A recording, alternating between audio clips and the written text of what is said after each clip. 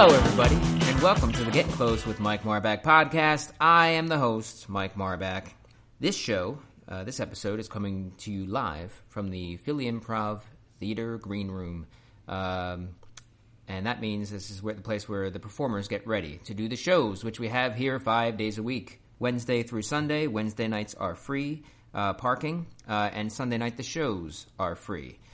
So that's two great incentives for you to come down, but we also have a lot of shows that are worth your money, such as Study Hall on Saturday, September 27th, mixture of actual lectures from college professors as well as improv that is inspired by those lectures. We have Wednesday night Harold Night. One of our guest here today is the director of one of those teams, Trash Island. We'll talk about her in a second. And there's sketch, there's improv, there's stand-up, there's a whole bunch of different things. And the cool thing about this place is it's not just a place to see great comedy, you can learn as well. I'm the education director, so I talk about these things quite a bit. FIT is the largest comedy training center in the area, and we train in improv, sketch, and stand-up. If you sign up for a 101 class in sketch or improv before October 3rd, you save $50 off the full enrollment cost. And you save a lot of time by yourself at home because you get into shows for free at the theater, and you will meet so many more new people to add to your friend collection. So, yeah, that's all I have for the plug of the theater, which brings you this podcast. So let's get to the guest. And my guest today is former classmate from St. Martin of Tours, Jessica Snow. Hello, Jess. Hello, little Mike Marbach. Yeah. You look the same as you did in 1985. Especially now that I'm wearing glasses, too. Yeah. That probably adds to that. Yes, you always had your glasses then. Yeah. I have multiple eye issues, which we won't get into. All right. They don't really matter when it's just your voice, do they? Yeah. Well, the way these podcasts work is that I know you more than I know most of the guests that I've had on. Like I had Cambridge Footlights on the other day, and I didn't really do any research or anything. Awesome. They were so good. So good. And the podcast with them was probably, and no offense to you or any others, but probably the most polite and soft-spoken to date. They were nice. They're so yeah. proper. Yeah, very proper. So we'll start with just the beginnings of Jess Snow. So what first got you interested in acting, in comedy? Because you do a lot of stuff. I do. I did some weird plays in high school and things like that, even before high school. You may not have even known that we did Christmas plays at Simpson Playground sometimes. No, a bunch of soccer players and basketball players would see a sign that someone's mom put up about doing a Christmas play. And I played some reindeer and Mrs. Claus and things at Simpson on the same courts where I played basketball and soccer. No, I did not know that. Then when I was a junior at Penn Charter in high school, we had a tradition that the seniors would leave a gift when they graduated. Some of them were physical benches and things at the school, and others were projects. And a girl named Rachel, who was a senior when I was a junior, decided she wanted to start an improv group. So she got in touch with Comedy Sports, one of the only games in town at the time. Yeah. This was 1996. Wow. Okay. And Kelly Jennings came, and she helped us start a group. We did Comedy Sports, short form, competitive style. I made some of the best friends ever there, like you always do in improv. Yeah. And I loved it. Rachel graduated, and we continued it on for quite a while. I don't think they're still doing Comedy Sports. They've at times had different sketch groups and things there. But I did that in high school, and then I was in an intro to mass comm class at Cabrini College in 1998. and a guy named Paul Moser came in to speak about the Cavalier Attitudes, the improv group on campus there.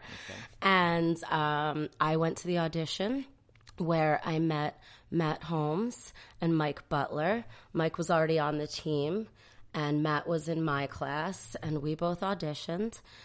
And the rest of the Cabrini time is history. We changed the name a few times. When Matt and I were in charge, it was called On the Spot. When Mike Butler was in charge, it was called Improvicons. Okay. So we did mostly short form, but Matt came to us, I think, when we were juniors. Very interested in trying a Harold. We almost played the Harold as if it was a short form game. We would do like an hour show, and at the end of it or somewhere in the middle, we would do like a 20-minute Harold, okay. Which we had no one helping us with. It was all what Matt and Mike and I learned from the internet and from going to minimal shows at like the Brick on South Street and Comedy Sports in Philly. Yeah. And that was awesome. Just a quick aside here. This is all about you, but you brought up somebody who's been kind of instrumental. He's come up on the podcast a lot, Matt Holmes. A lot of people listening to this podcast might not know who Matt Holmes is, which is a travesty within itself. It is. But I did notice that he has changed his Facebook name from Rare Bird Show to Matt Holmes.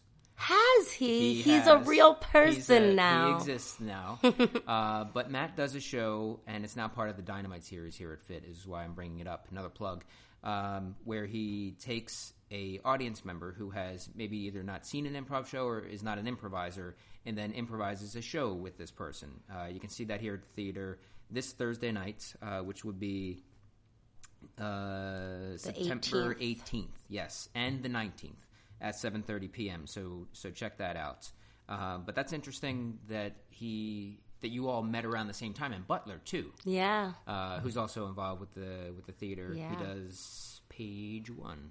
Yes. Which is cool. Was Butler the same? Butler was even then? More Butler than he is now. Oh, man. He was ridiculous Butler. He had not yet discovered Krav Maga. Okay. He was skinnier even, and he was just as wonderful and crazy. Yeah.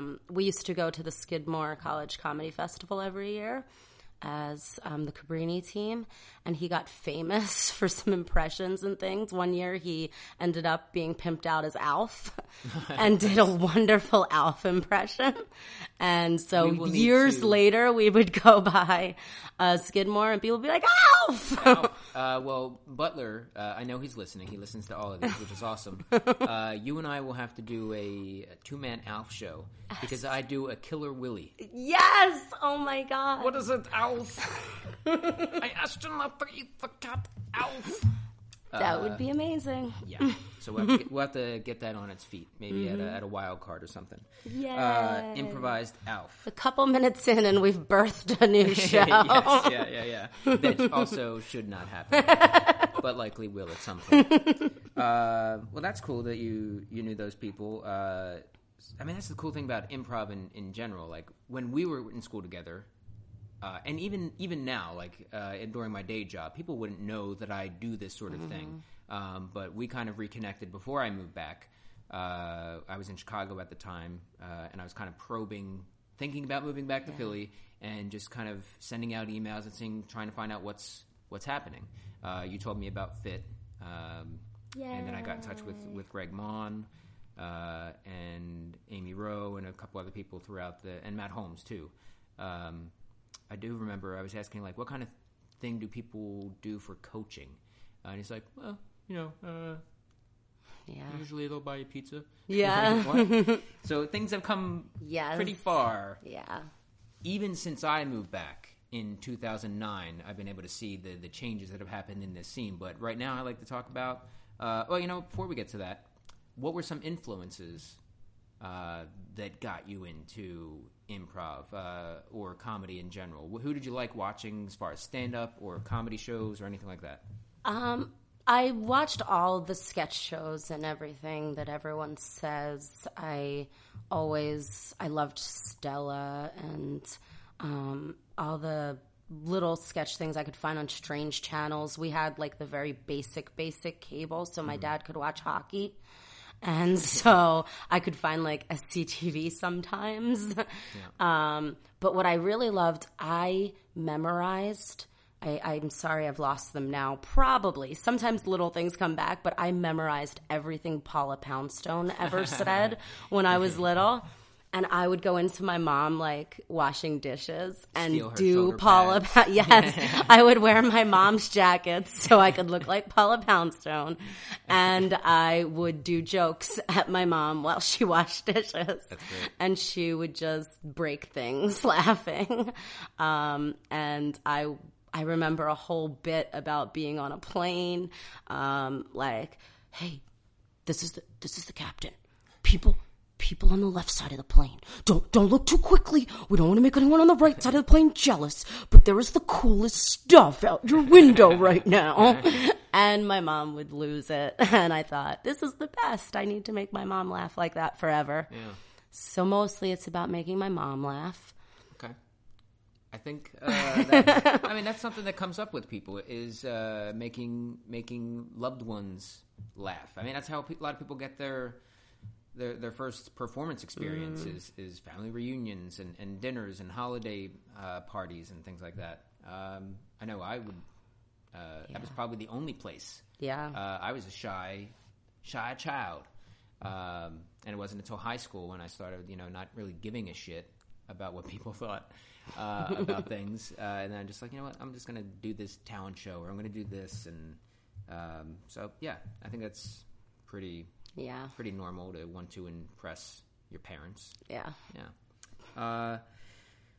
So as far as the Philly comedy scene goes, after college, you said it was Cabrini? Yeah. Where did you go from there? Really, I went to a publishing company, and I decided that when I paid off my student loans, which still hasn't happened, I would try to find out if I should act or do comedy or what was out there. But my parents instilled in me never be in debt. They never had credit cards. They thought that the moment I graduated, I needed to get out of debt. So I got a job, and I did very little performing for several years. Yeah. And then I got an email from Matt Holmes, the star. Yeah. And he actually, it was an email to me, BJ Ellis, who is the executive director of the N Crowd now, which friend I performed. Friend of the podcast, BJ Ellis, who I have been improvising with for almost 10 years now with the N Crowd. The email was to a guy who is Canadian who disappeared from Philadelphia shortly after, some people who've moved to New York and moved on and stuff, and Greg and BJ and I saying, hey, you guys should all meet. I know you, and you like improv, and why aren't you performing as much as you should and get together? So we had a few meetings at Annenberg Hall at Penn, and we started rehearsing, trying to decide exactly what we were going to do, and then people started moving and going back to Canada and things, and as people do. Yes, as people do. And BJ and I ended up going out for the N Crowd and starting to do that. And shortly after the N Crowd started, Greg and Mike McFarland showed up in an N Crowd show and said, we're starting a thing we're calling Industrial Improv, and we want you and you and you. And they got Mike Connor and Brandon Libby and I out of the N Crowd and some other crazies that they knew around town to start Industrial Improv. And there was this little glimmer in Greg's eye that would eventually become Philly Improv Theater that he occasionally talked about when we were having our big dream sessions. Yeah. I've heard some things about the industrial days. Is there anything you can share, maybe from the type of show that you put on to the type of before or after show you put on? Oh, industrial. We were so young. It was great fun, and they will always be among my best friends in the world. I just stayed up 2 extra hours when I really needed to go to bed a couple days ago because Mike McFarlane called at 2 o'clock in the morning and said, I'm in Philadelphia. He lives in D.C. now, and we have to hang out. And of course I did immediately because that's my industrial crew. Yeah. We got together and Mike had manila envelopes for us with this is what a Harold looks like. This is my dream. We ended up with the name Industrial because he had this kind of communist thing going where there was no leader and we were all choosing to be there and we would give what we had and decide what was needed of each other. We did get some coaches in from New York and stuff, and we went to New York a couple times. That's when we met Ari Voukidis, and we had Billy Merritt coach us once for a little while. And it was all going to New York then. Yeah, I was going to say the reason for going to New York, I guess, is simply that there wasn't much of anything in Philly. We didn't know who here. We did. We were in contact a lot with Kelly Jennings because I knew her and different people around town. When I first graduated from Cabrini, there was a group called Polywampus. I've heard. Yes. Was Kristen in this? Kristen was not. Kristen was in the Gurus of Guffaw. Yes. They all had great names. Yeah. But we were in contact with people from those old groups, but there wasn't anyone who was doing the Harold, and there wasn't anyone that we were like, they see our vision and they see what we're trying to do. But Greg was in contact a lot with people in New York and all over the country, so he was like, I found a guy for us, and I think he's our guy. Yeah.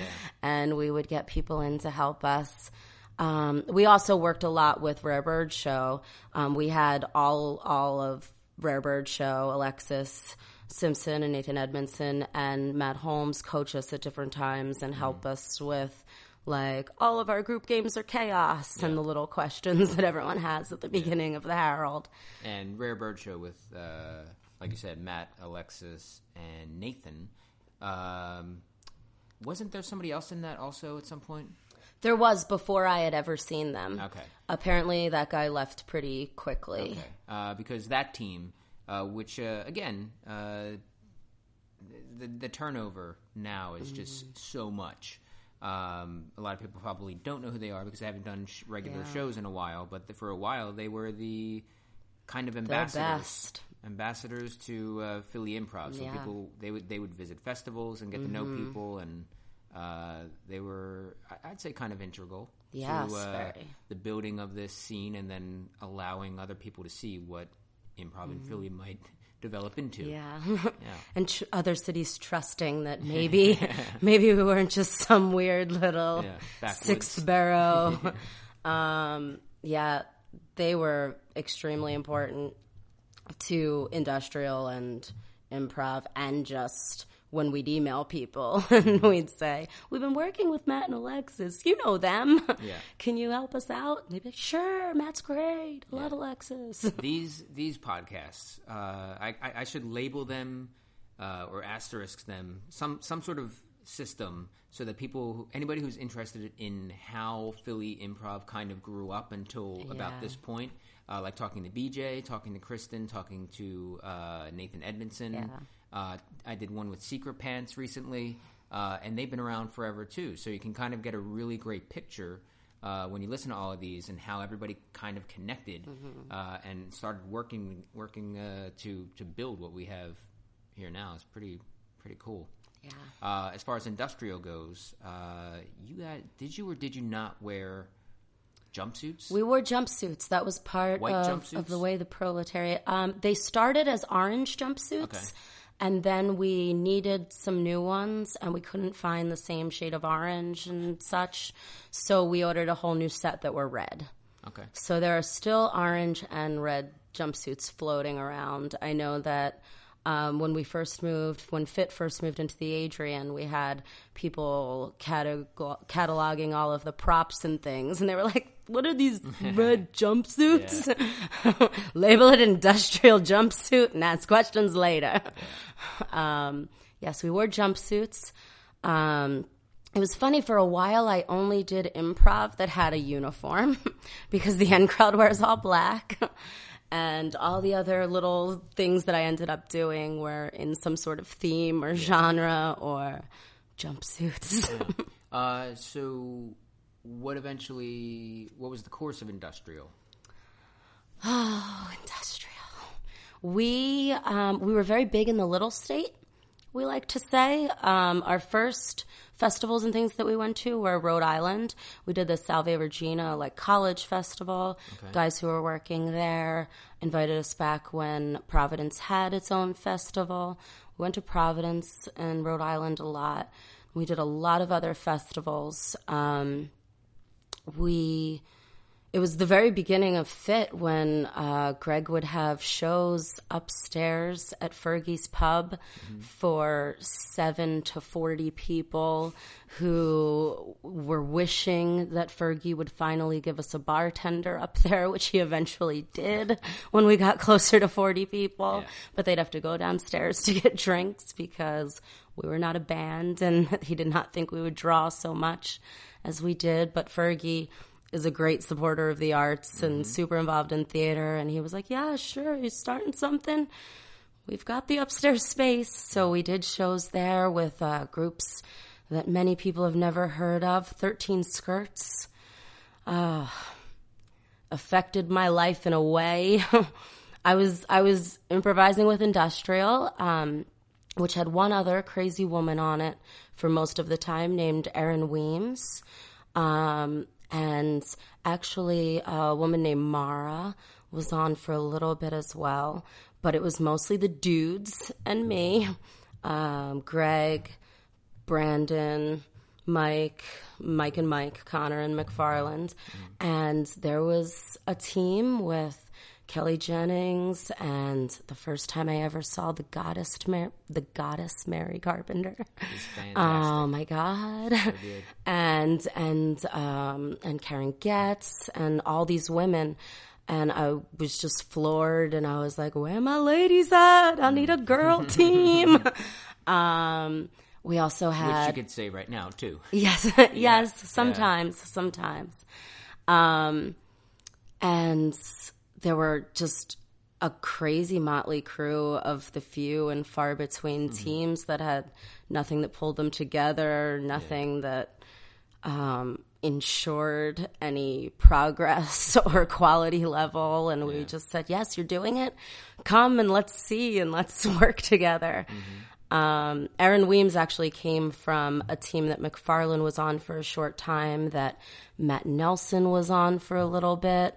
Called the Ninjas, which was before Industrial, before a lot of other things. They were doing a pipeline format, and they had a whole bunch of dudes too. But we would have all those guys up on the second floor at Fergie's, and we would do improv for an hour and a half, and then we would drink and talk about the possibilities and talk about not moving to New York and trying to make something happen. Yeah. And trying to make something happen here. Yeah. We had some great festival shows and great times, and everyone was very busy. A bunch of us were still in the N Crowd, which does weekly shows for almost 10 years now. It gets exhausting. Yeah. Trying to get other jobs, getting better jobs, getting older, and having other things to do. And then Mike moved to Maryland and DC, first New York and then Maryland and DC. And Greg was busy figuring out how we're going to have FIT be a real live thing. And Industrial was hard to keep up. Yeah. The greatest improv show that I feel I've ever been a part of was amazing. I talk about it all the time.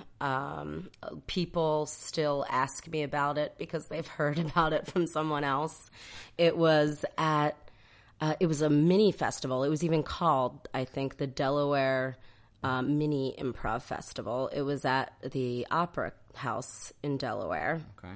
And I believe that Rare Bird Show was like headlining. They had like an 11 o'clock slot. 11 p.m. and then or like right before that. And then there was something else right after them, and then we were supposed to be the last group. Industrial would close it out.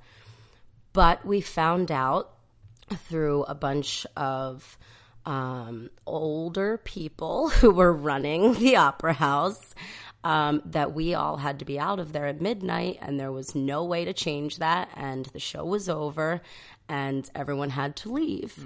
So everyone looked at their watches, and Industrial went on stage at like 11:55, and we did like a competing monologues opening. We did our opening, and then Mike Connor walked up to the front of the stage and said, "I'm sorry, but the man is kicking us out," in his bright red jumpsuit. We aren't allowed to be in the Opera Theater anymore. So remember everything that just inspired these scenes, and please go out to the street where we will continue the show. Nice. They had a beautiful lit, like big marquee, like a fancy movie theater or opera house. And the audience stood under that, and we performed half kind of in the street and on the sidewalk, including during a group game, a woman pulled up at the red light in front of the theater with her minivan and her windows open, and we started going through her bag in her passenger seat. We did it slowly and respectfully. We said hello, and we asked her if we could look around, and we eventually closed the set with the genius of Greg Mon running around the corner of the whole building and showing up in an improvised minivan so that the rest of the group could get away from whatever chaos we had inflicted upon everything. He pulled up in an improvised minivan that looked just like the minivan we had played with earlier. We all jumped in, and he rode around the corner, and we took off. It was the funnest. That's awesome. All right.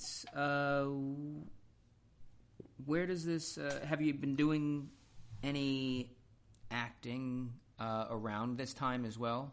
Around the time? Yes, actually, shows? It was a weird week. The first week of March of 2005. I remember it. Just like yes, tonight. It was, the weather was similar to September, and I had an audition for a play called When Shakespeare's Ladies Meet at Plays and Players, and I had a job interview, and I had my audition for the Phillies to be a fan stormer, and I had my audition for the N Crowd from like March 3rd to 12th, 2005. Now you're still doing the N Crowd. I am still doing the N Crowd. I'm still doing the Phillies. Yeah. Yes. Yes, it's all, that's when my life started. Yeah. So that was the first show, the first straight play that I did in Philly. I did When Shakespeare's Ladies Meet. I played Ophelia. It was Portia and Juliet. It was kind of an imagine that all the women got together and tried to let Juliet know that, like, you don't have to put all your eggs in one basket and, like, don't end up dead in a river or something. So once I did that show, I started auditioning more and doing more plays. I've never had the steadiest acting work, and usually I'm just so busy with N Crowd and other things. Unfortunately, at that time, I did turn down a few things because they conflicted with N Crowd, because I just thought it was too important to not miss that. Sure. Which now the N Crowd is much larger and well structured, and we can take time off to do whatever. Yeah. But just before Trash Island started, I decided to take like 2 years off from auditioning or anything and see Trash Island, N Crowd's 10th anniversary year and all those things through without the distraction of auditioning and trying to learn monologues and update resumes. And my headshot is so old. Erin Pitts, if you're listening, I know I've been bugging Trash Island to get their headshots. Get on it, Pitts. I need to update everything. After Trash Island is the best thing that ever happened and such, yeah. I will get back into that. We'll get to them in a second. What got you into the N Crowd? I saw a posting on the Theater Alliance that Ray Reese posted. He started the N Crowd. Mm-hmm. People always ask about the strange name. Yeah. Ray actually came from, and I really need BJ to correct me all the time on this stuff, but he was in some Midwest town or something. He's actually from New York, but he was somewhere else, and they had a group called the X Factor. And he had a dream when he got to Philly of having a group that had their own space. And they were the N Crowd, and they rented the space out to other groups at different times. But they had one night that was theirs, and they were the N Crowd. Yeah. So after the X Factor being one letter, he decided to make it N Crowd. And he posted auditions on the Theater Alliance site for improvisers. I actually saw the audition posting a little later than a lot of other people. So BJ and Mike Connor and Brandon Libby and all of those people I mentioned were at the first audition, and I didn't go until the second audition on March 12th. They had two first round of auditions and then callbacks after that. Yeah. And it was just a random posting. But it was for a short form comedy group that would hopefully perform every week, but might start doing once a month or something. We actually did end up starting once a week on Fridays, like we've still been doing 10 years later. So my audition was March 12th, and our first show was April 22nd, 2005. So this April 22nd, we will have a big old show somewhere. Wow. Yeah. And then Ray had a lot of really good like management and different things, and he's a great leader, and he realized that BJ had this passion for keeping all the books, keeping everything in order, all of this. Mike was working already. He went to Oberlin and did a lot of sketch and was just this guy that was technically brilliant, had used all the cameras and could help build the stage and everything. And I had done a little bit more short-form improv than he had. Mm-hmm. So he made me artistic director, BJ executive director, Mike production manager. And shortly after we got good at those roles, he decided to go back to school. And eventually, after a while of him in and out with different levels of responsibility and availability, we took the group over. So Ray isn't involved anymore, really. He's still actually, we became an LLC so that we could quickly get insurance because we're at the Actors Center and there's steps involved. And we really wanted to be official, and it takes a long time to become a nonprofit. Yeah. So Ray's still a part of that. He's still like a member of the N Crowd, but we don't really see him anymore at all. And then he eventually started the A-List, another letter group that performed at the Raven for a while and things. And then they had their own space for a bit. Yeah. So I hope he'll come to the anniversary. I'm sure he will if he's around. Yeah. We still see him sometimes, but he gave us the greatest gift of the Still In going. Crowd. Yes, we had our first round of auditions that October in 2005, and that's when we got Kristen Shear, because the Gurus of Guffaw were breaking up around that time. And Kristen Shear, yes, improv producer for the Philly Improv Theater and now artistic director of the In Crowd. She's been doing that for a while. Yeah. How did she? How did that happen? Was there somebody in between you two, or did she? No, pick it up after you? It was just me to her. We haven't actually done it in a little while. We have what BJ calls the Constitution for the In Crowd of all the rules that we've decided on. And we're supposed to have a big meeting of everyone who's a member of the LLC every 6 months and decide if we need to vote on different people to do different jobs and things. Sure. And we haven't done it in a little while because everything's fitting in nicely. Yeah. But at some point, I was super busy and Kristen was super into it, and we just passed it off. And then at any point, if Kristen's over here at FIT producing improv and getting way too busy, it switches over to someone who has all the time and energy for planning all those rehearsals, and it's a lot of work. Yeah. Making a set list is a lot different than just going out there and doing a slacker or something. And the In Crowd has performing for, as you said, it'll be 10 years, weekly, on Fridays, sometimes 2 shows, right? Yeah. And a practice. On Tuesdays we rehearse. Is it a weekly practice still? Ugh. It is. It's a lot. It's a lot. That is a lot. But there's been a decent amount of turnover within the cast as well. Do you think it's? I know that there was other issues which led to different people being involved or not involved. But do you think part of it is just the grind of it? Sure. I think we never expect anyone to stay around as long as Kristen, Mike, BJ, and I have. It's just get in here and give it what you can until you're burnt out, you have a better opportunity, you have to go somewhere.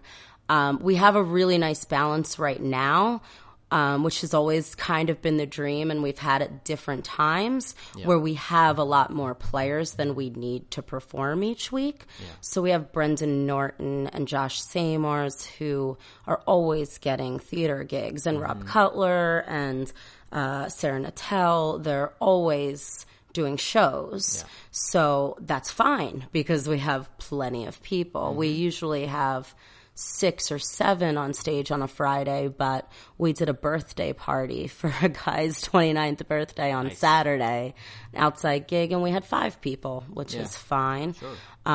So for the anniversary show, we'll take everyone who's available. So we might have a 14-person show. So I think when we do have that kind of structure, people last longer.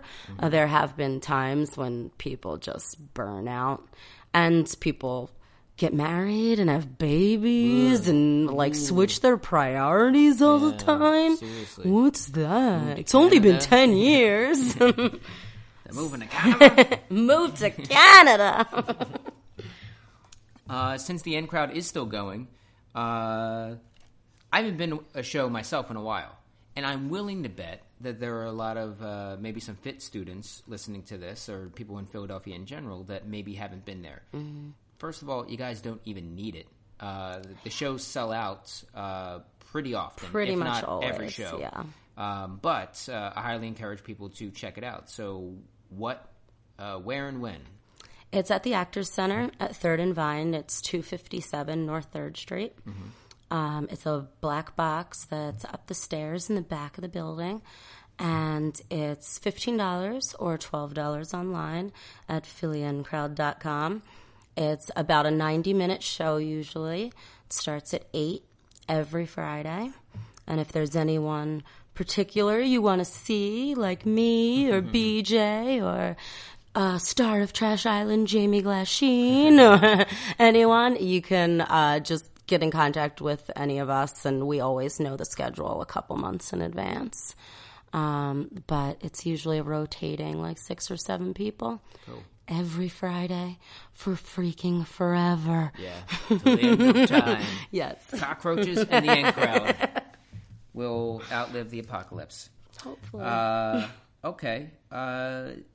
One project that you did in between, concurrent with the in crowd, after Industrial, before Davinger, was Punchline, which I directed in the 2010, I think, Fringe show. I don't remember it.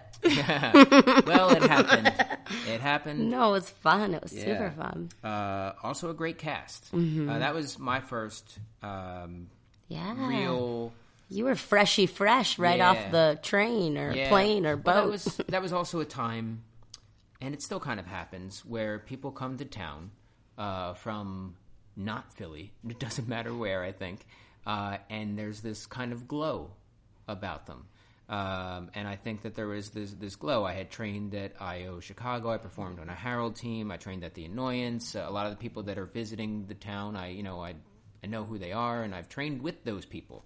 So I think that meant a lot more to some people here. Everybody wanted in. So I was able to get opportunities pretty quickly, which was fantastic for me. And I think I've done well with what was given Not to me. just a flash in the pan, Mike Marvac. But the show was Punchline. And what it was, who was on that cast? It was you, Kristen, Greg Mon, Nathan Edmondson, Sarah Cowdrey, who has since moved to Canada. Is she? Yeah, let's call it Canada. Everyone goes to Canada. Dan Rich, who I had gone to college with. Who else was in that? Amy Rowe, and let's see if you can do it. How would you describe that show? We would tell a joke throughout the show. We would get the punchline from the audience, and we would kind of living room style set ourselves up to, as a team, we already know this joke, and we're going to tell it for your viewing pleasure. Yeah. It was so fun. Yeah, it was just like an all-star team of fun too. Like, I just love playing with like Dan Rich and little Kristen. And, and there's so much silliness. The style of it was different for Philly then and now, I think too. I mean, you have the Amy and Kristen show that does the more organic style, but that's 2 people. Right. Whereas with this show, you had... It was so many people. You had 8 people doing this more flowy, organic, goofy shit.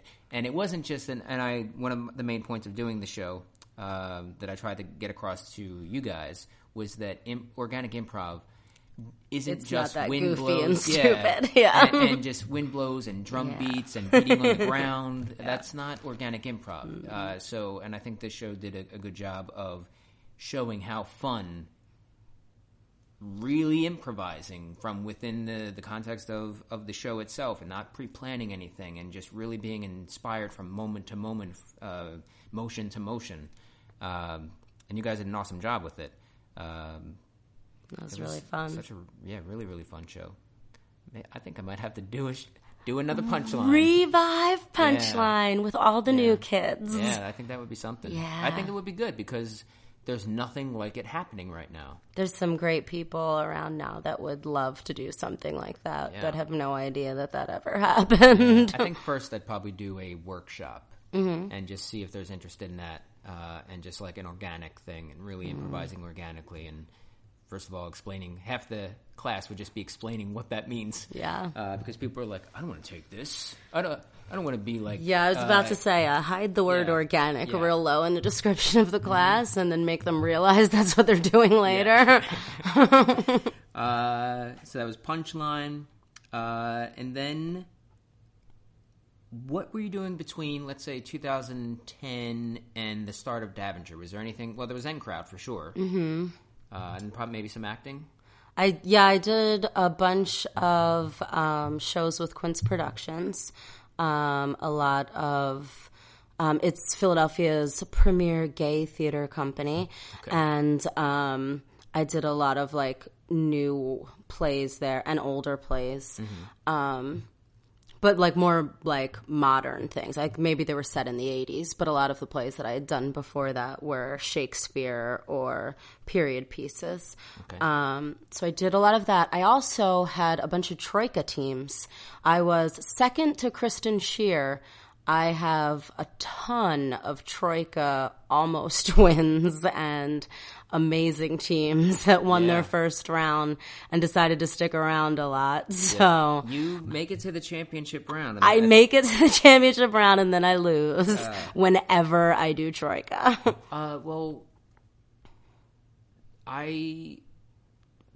You did, it was the Deconstructing Steve. The first one I did, I think, was Brenda.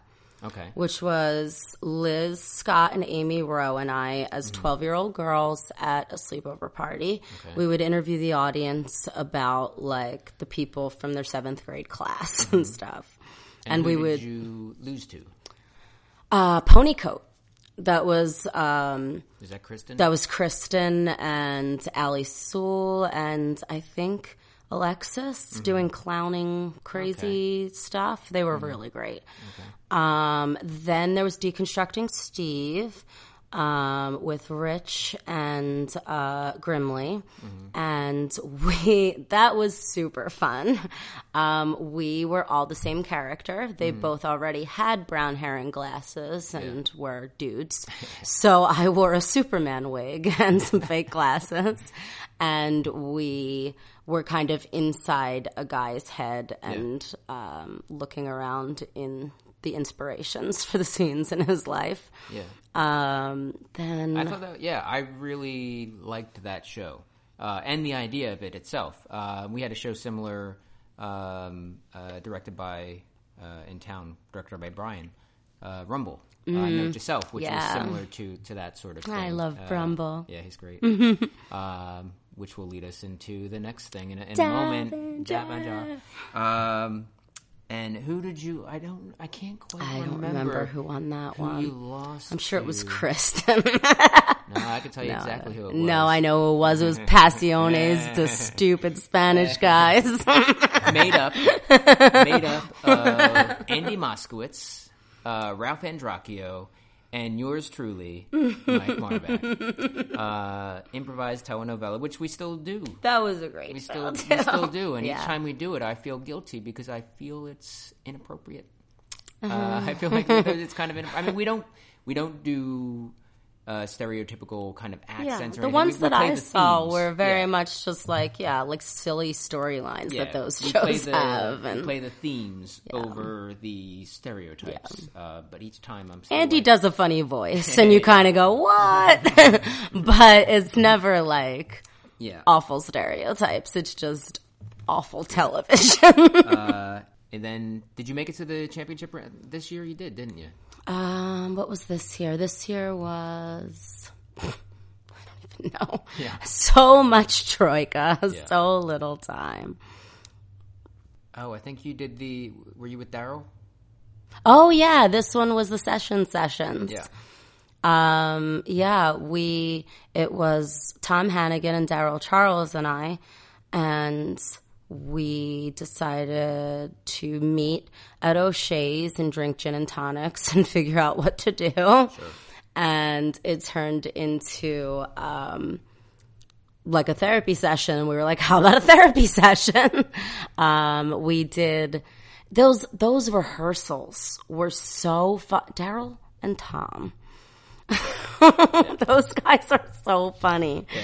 And having that, we did a couple where they were the couple. And they're just so, like, honest and lovely and, like, not dudes that you would ever think were part of a gay couple or a gay couple together. Mm-hmm. And they were so, like, perfectly lovely, honest humans that it was so fun. We would actually have the audience choose by picking a number which of us was the therapist. Mm-hmm. And the other two people would be a couple in therapy. And we would break out from the therapy session to see the scenes at home that caused them to get there or that came from advice the therapist gave them. Okay. We've got to do that again. Yeah.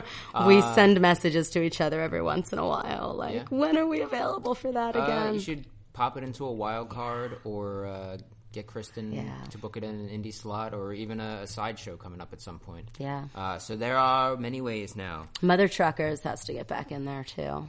Sue Taney, you're too busy. Yeah, get unbusy. Free yourself up, Taney. But you mentioned a couple people. Let's just plug their things. Tom Hannigan is in Outside Voices, which you can check out Saturdays at FIT. And also he's in Stay Dead, which I'm directing, which is an improvised horror show. This would be my fourth year directing an improvised horror show. 3 years previously with Asteroid doing the B movie. This one's a more updated adult version of that, although it'll still probably be more clean. A lot of the things I do tend to be, I think. So he's in that, and that will run at FIT in October. And Daryl Charles, one of the funniest human beings. Oh my gosh. Not just in Philadelphia, but that I know anywhere. And I don't see him do enough things. He's so funny. He does DTF here at the theater. They just had one the other night, so the next one, look for that. I think it'll be the second or third Friday. I think the second Friday in October with Timmery. And she is a sex education, sex therapist, something along those lines. Brilliant. Sex doctor of some kind. Yes. And Daryl Charles is just a funny human being. Just the funniest. Yeah. And they have guests on the show, and they talk about things, and it's fantastic. So check out Daryl Charles in whatever he's in. He's also a stand-up, of course, and pretty damn good at it. So check him out probably at Helium at some point as well. Yeah. Great. So... Davenger. Yay, how did you come to be on Davenger? I auditioned with all the other people in those large FIT auditions that are just getting larger and larger all the time. Yeah. And I barely knew anyone, even in the callback. I barely knew Maggie, but I knew that I wanted to work with her. She had just moved from LA and started working with us, and I thought she was awesome. Maggie's another one of those people that kind of moved to town with a little bit of a glow. Yeah. And kind of got involved with things pretty quickly. So she's directing this team, you were saying? Even the callback, like, everyone there was so awesome. I could start naming all these people and then be like, haha, they didn't get cast. But it was the funnest callback ever. We'll pretend that's a word. Funnest sure. Callback ever. And the only person I knew well there was Nick Mira, and I barely knew him. I'd seen Leo Callahan and all the things that he had come from another mainline Philadelphia school, so I knew he was very closely connected with Alexis and therefore Rare Bird Show, and I'd seen him around a lot. He just moved to Canada. But, yeah, he just moved to Canada, that jerk. So... everyone else, I mean, there were a few people I'd seen at a workshop or something and a few people I'd seen in a small show, but most people, I was just like, who in the freaking world are you and where have you been all my life? Except for Max, because he had just been born. That's definitely true. But I just was looking around making different configurations, like already being a director myself, going, that would be a great team. That would be but I want to be on a team with them. But, oh, what if she goes this way and makes a team that I wouldn't fit on with them? Everyone in the room could have made a great team. And now from directing myself, I know like all of the possibilities that existed in that room. And then Maggie made magic happen. Watch the and, they were one of the best things that ever happened to me. I love them all forever. Yeah. Any kind of great... There's... I don't know what exactly. There's a party next door now. Any stories from Davinger? Anything, a great show that stands out? Fun experience? Well, doing our 30 Harolds in 30 days was super fun. Can you describe that quickly? We did. I keep touching the table. Don't touch the table. We all emailed Maggie a bunch of ideas for different Harolds that we'd like to try. I sent like a Shakespeare Harold, a silent Harold, and different things. And she picked out a bunch. We didn't do one every day, but we did a couple in one day, and then we had off for a couple days. We would do some at rehearsal. We did some online. We did some through Google Messenger. We did a bunch in our shows, counted, because we were performing weekly. And we just tried new things. We did different genres and a backwards Harold and like we did a bad Harold. We tried to do the worst improv we could possibly do, and of course it ended up really funny. It culminated, I believe, with the Midnight Harold. We did a 6 a.m. Harold in a park by Max's house, which was tired and had a few people walk by and stop for a few minutes, but no one really watching except for Maggie. And then we did a Midnight Harold on Nick Mira's roof deck, which was super fun. And Tom Connors recorded it, and it looks beautiful with like the skyline behind it. And it was what made Davinger what it was. From one side of that month to the other, we figured out like who we were. If we did not own the Harold, which you never do, but you make a dream for, we owned our team. We figured out how we all fit, and it was so fun. It was all a big blur of just laughing and emailing bits to each other. I think that's a good point, because I think teams need to do that. You guys doing the 30 days of Harold thing and still doing your shows. Asteroid doing, I mean, we made whatever we wanted to do. We were like, hey, let's do this.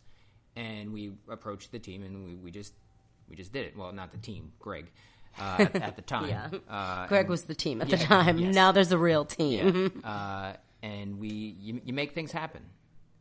And teams, I think, need to do that as well. It's only going to help. Yeah. Anytime you spend outside of that 2-hour practice and that hour warm-up / show is going to help you. There's no way it can have a bad impact. As long as you like the people that you're... And there were some changes on Davinger as far as coaching and casting. What happened with the coach change? When Nick took over? Yeah, Maggie left to do her projects and such, and we kind of just offered ideas of who we would like to have in, and the wonderful, amazing, crazy, circus, ridiculous genius of Nick Gillette. We were so fortunate for the perfect timing, like before his baby was born, after he finished Pig Iron School. He came in, or at the end of Pig Iron, he came in and just fit in perfectly with understanding where we came from, but being like, this is what I can offer. What of it would you like? And we all just worked together to decide what he could help us do. And at that time, everyone just started falling in love with Canada and all different Canadas and getting Canadian jobs and things. So we decided to get a plan for we can work toward doing this and then bow out gracefully instead of imploding, which was very sad, but and wonderful. I want to talk about a couple elements within those things, from the bow out to the Canada moves to the coaching changes. You said Maggie had left to do her projects. I guess that's just Figment? Yeah. Okay. Yeah, Maggie was starting Figment, so busy. Yeah. And she made it work for a very long time, but she had so many other obligations with Figment, and so she just needed to focus on that. Yeah. How does that affect you guys? It was hard, but we knew it. We were so close with her already. We'd seen it coming forever, and we were hoping for that for her. We saw that that's what she needed to do, and we wanted it, and we thought, like, it's getting hard to do all of these things, and we want Figment to happen, but we don't want to just die right now. And she said, of course, like, there are so many possibilities for what you can do without me. How are we going to make this work? Especially if Nick Gillette is one of the options. Yes. One of the most brilliant improvisers, performers in general, in the city of Philadelphia. And what's awesome about this time, right here, right now, our time up here, is that he can now be seen doing many more things. I think he was just added to what's going to be detention starting in October. Okay. And I think he might be in Page One. Okay. I think he might be in that too. He also is teaching more, but that pig iron thing, that kind of sidelined him for a while. So getting the opportunity, the timing of that coming into Davinger, I think is pretty awesome. So lucky. How did that change the team? Because you had lost Brian.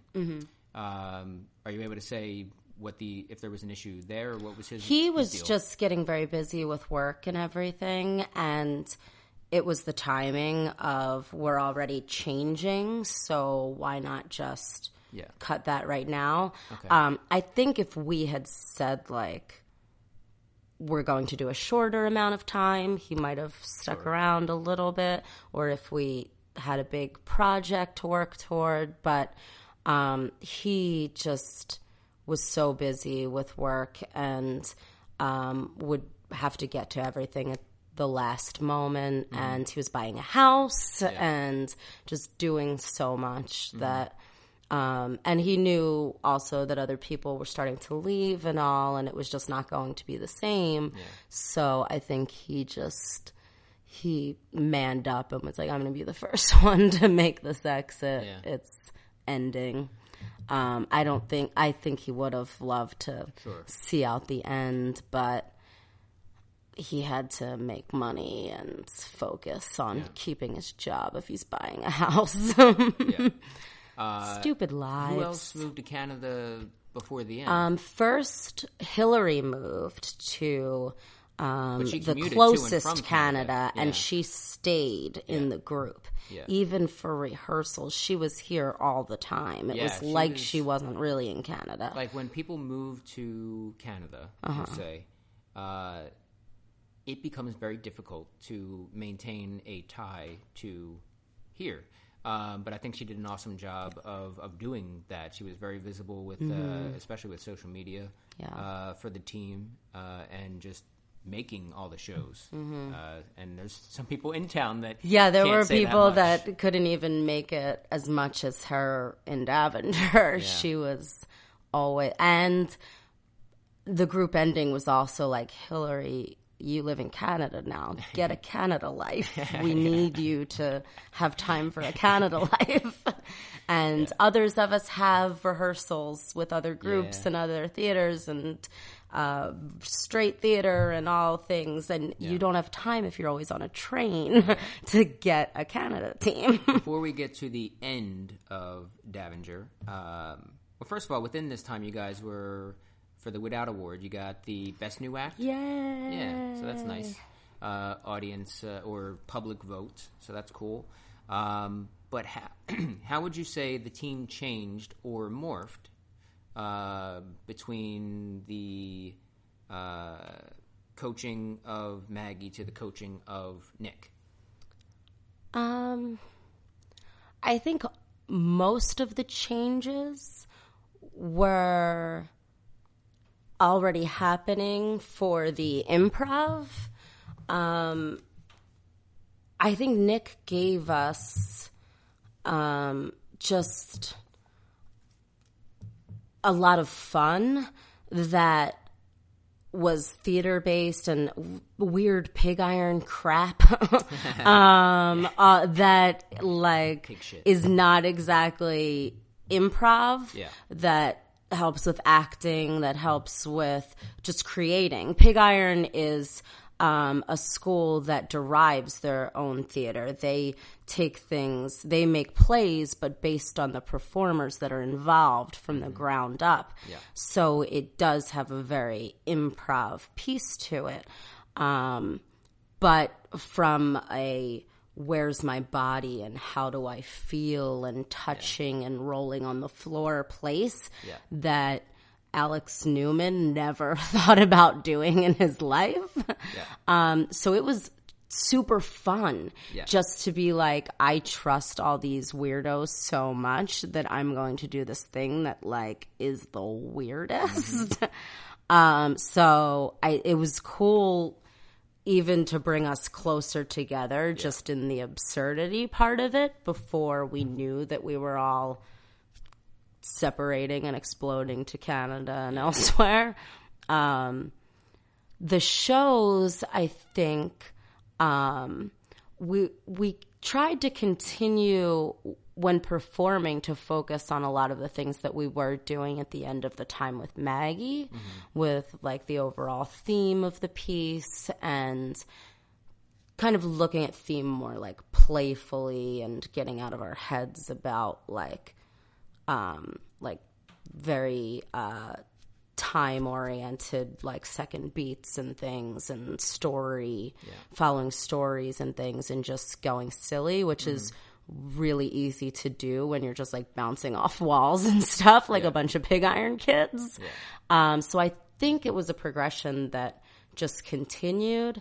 It was the rehearsals that were a little bit more different, and I think that helped us more with like just coming together and separating, like feeling that the end was coming and falling in love more before we'd separate, which wasn't entirely for the show, but obviously informs the show totally. How was the final show? I have no idea. You know, it was all a big, crazy blur. It was awesome. I loved all of our last shows. We got super nitpicky and super, like, trying to be the best ever that bogs you down and makes you crazy. And then we were just like, fuck it, let's have a ton of fun and just hug it out. And that's always fun. That sums up Asteroid's final show too. I mean, we chose to end with the run of the B movie, and Asteroid ended with everybody but Carolyn, who had dropped off a couple years earlier. But we got everybody back. Bert flew back from Las Vegas. Canada. Luke came from Canada. Luke drove down from Canada, and the Friday night show for B movie, two of the best shows they've ever done. The final show. It's kind of a shit show, but it was just the energy of the room, just like I was at the last Davinger show. It was very similar. Kind you of messy. Could do no wrong in a chaos of I just want to do everything right now because I never get to again. At that point, the energy of the room is like a class show. You're never going to have a show that is as supportive as your class show when you're going through classes until you make a team and you're at the last show. And everyone loves your team and just no matter what, I just want to see Kevin be an idiot again. I just want to see Alex be a genius again. I just want it to all explode in my face. And many of them have now gone on to Canada. Yes. Let's move on to, because we're going to be running short on time soon because you have to get to Trash Island. Woo! So, you are now directing Trash Island. How do you feel about that? Everything. It's so hard and easy and awful and wonderful and exhausting. Just exhausting, not the other side of that. They're so wonderful. They're best friends, and it couldn't have worked out more perfectly with the people. And they're so funny. Yeah. I love them. I love them so much, and they're so willing to just work and get better. It feels like the beginning of Davinger when, like, we couldn't stop listening to every podcast and watching every YouTube video and going to New York to see Harold Nights and just obsessed with getting better. And they're all so good. As far as the formation, did you have an idea of what you wanted going in, or did the audition process change for you? Because I had, as far as that story goes, because I didn't create the future. I'm just speaking from the team I did create. I had an idea of what I wanted to do, but then when I got the team on its feet, I was like, that's not going to work. So what did you have? I tried not to have too much of an idea. I didn't know what to expect at all. Every time more people signed up for these auditions, I got more and more nervous because I wanted the best people. I wanted to make sure I had enough women. I wanted to have diversity and good people that have been around forever and the shiny new people. And I had so many ideas in my head for creating the team. And I also I had like a vision that I wanted to have this team that is like super weird but justifies everything in this weird place. And like I had this like paragraph that I wrote about what my team will be. And then actually when we started, I was kind of like, let me just forget that for a minute and make sure everyone can do the Harold and make sure everyone likes each other and make sure we can do this thing. And I think like now they've kind of come around to like playing to my vision without me like forcing my vision on them too much. Although I'm sure in notes and things I kind of do. I like the stuff that was in line with my vision. I think now they're sort of what I thought I'd be creating right away. And so now but now I'm so much more interested in what they want to do as well, because I think they're all freaking geniuses. That I want to make sure that like the direction we go in is what's going to make all of them happy and stay in love with each other and all too. Because they're all freaking geniuses. I love them. We have auditions coming up next month. Is there any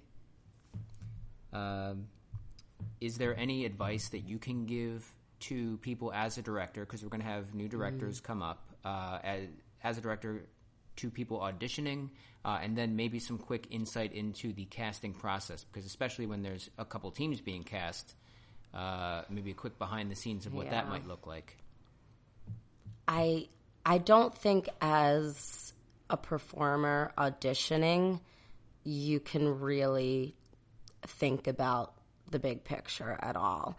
It's like going into a straight theater audition. Like, people know what they want, or they're looking for a certain thing, or you fit or you don't fit. Bobby and I, apparently, the word on the street is that we had one of the longest, most battle-filled sessions of trying to cast these teams. And it wasn't just me and Bobby, like, I want this person, I want this person. It was just, how does it all fit together? Because there were so many great people. Sure. We could have cast so many different teams, or teams that look different, or teams that were designed to do a different thing, and you have no idea what the directors are going to look for. You just have to play the way you want to play, and find the things funny that you find funny, follow your fun, and if that's what they want, then you'll end up on a team that you want to be on. Mm-hmm. And if you try to be something that you think that they want that's not you, then you're gonna have a hard time for a bunch of months. Yeah. So I think for the new directors, God, good luck. Mm-hmm. There's so many freaking good people now, and it hurts because you just want them all on your team, and that would be awful. And I mean, there's so many people, good people, that unfortunately just won't get cast. Yeah. I'll talk quickly about one of them, Melinda Messina. Mm-hmm. Jacob Todd, that I added to Study Hall. I had them in my head that if they go through auditions and do not get cast, I'm going to pull them in the Study Hall regardless. I pulled them in the Study Hall regardless. Jacob ended up getting cast. Melinda did not. But she could so very easily have been. Yeah. So like you're saying, it's not just about the talent that you bring that day. It's about what that director might have in their head for that team, and how you might fit in with the people that they've also maybe picked. I don't envy people casting teams it's these just days. Getting harder and harder too. Ouch. Well, transitioning quickly, because we're going to be ending in a little bit, you also do a lot of teaching. I do. You've got consistently, you've been doing a lot of 201s. Tons of 201s. Tons of 201s. It's super fun. Yeah. It's such a good spot when everything's clicking, and it's so fun. I love a good 201. We'll keep it short. I feel like this could be a podcast on its own, just talking about improv theory, but I just enjoy talking about all the different projects you were in. But as people go through your classes, whether it's 101 or 201, what are some quick things that you really try to instill in them by the end?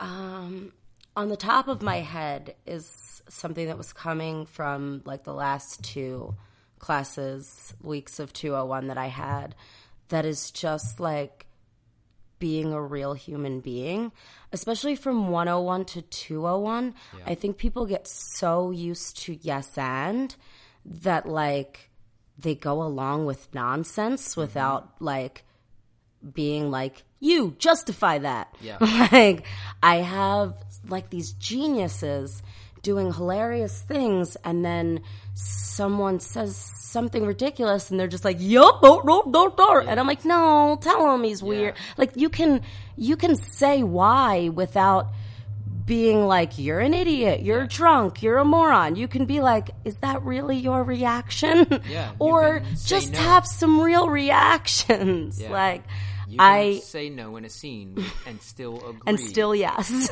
Yeah. From 101 to 201, people are so confused about yes and that I like to use all my acting background and all to make them just act like humans with a positive attitude toward the scene, not the other person or what's going on, but a positive attitude about the world that we're creating together. And once they get that and they just all start clicking, they get so happy about everything. I'm very excited about the next, because we change up the curriculum pretty often, because we have to keep adapting, because our students are getting so much better, so much faster. In the old days, people could see shows 2 weeks out of a month. people can see shows almost every single night of the week now. I had to create Sideshow years ago because there was nothing to see. Now there's not just Fit shows happening, but there's Figment shows happening, there's N-Crowd shows happening, comedy sports, Grape Room, brewery, so many different things happening. So it's people seeing class or taking class, doing the practice groups that we offer, and then seeing shows any number of places, and then seeing those concepts sink in faster and faster. So we have to keep adapting and kind of strengthening and tightening up. And I'm already working on it, and we'll be calling a meeting soon for instructors to go over some things. But it's exciting things because it's really looking at the next version of what is going to make people even better, which will make those auditions next year that much worse for the directors. Good luck, guys. Yeah, good luck then. But speaking of class, I recently took a class, 101 class at UCB. Yes. Do you ever think about getting back into something like that? I really want to. I need some free time somehow. Yeah. But I definitely want to go to Canada for a weekend. When I took my UCB classes, it was Sundays. I would go take the Bolt bus and do that, and I would love to do that again. Yeah, I felt there's just time. I've done a lot of workshops over the years, but it was so good to get back into. And I made sure, I could have gone to and done a 201, but I wanted to get, as the education director, I wanted to get the full experience and see how they treat students and see the whole process. And first of all, it was good, but it made me feel also very good about what we're doing here, really, really good. Tooting our own horns there, but we're doing good shit. I do want to do a 201, but like I said, it was so good to get back into a classroom again and be pushed, even in a 101, because there's so many simple things that you forget, and then you're performing with 101 people, so you do what you can to make them look good. I love Dean's List and Improveries, which I can talk about real quick if there isn't time, actually. Just getting to play with people that are all over the place because they're really funny people and they have such joy that you forget, and they do things that you're like, hey, wait, I was about to call that out as a mistake, and I do that, and we're... And just making things work. Improveries is a Facebook group of a bunch of women who get together at someone's house generally. We had the first one at Caitlin Weigel's and the second one at Meredith Weir's, the third one at my house, and there should be one in October, hopefully, if anyone wants to volunteer, where it's just all the women from all the different theaters and experience levels and anything in the area who want to come and just play. We do some short form games and some long form games, and sometimes we accidentally start a group that comes from it. So you can find that on the interwebs, on the Facebook. So if you're a lady and you like making things up, check out Improveries. Well, while we are on that, what else do you have coming up? Davinger is going to be performing in the Philly Improv Festival. Rising. Improveries gave birth to a group called Book Club with the amazing Sheila Master that's going to be a superstar someday, and everyone needs to pay attention. And some people who haven't performed in a while, Kara Schmidt and Janice Savini. And it's just a book club, but we get the book and the author from the audience. Nice. And we have book club. We're doing that at Figment soon. And the N-Crowd anniversary will be, we're already trying to figure out where that will be and what that will look like. Hopefully there will be red carpet and cake and a DJ and party time afterward. And lots of Trash Island shows. They're the funniest. Yeah. Everyone should come every Wednesday and laugh at Trash Island. Yeah. Well, Jess, it was a pleasure. Thank you. Bye. Bye. Bye, world.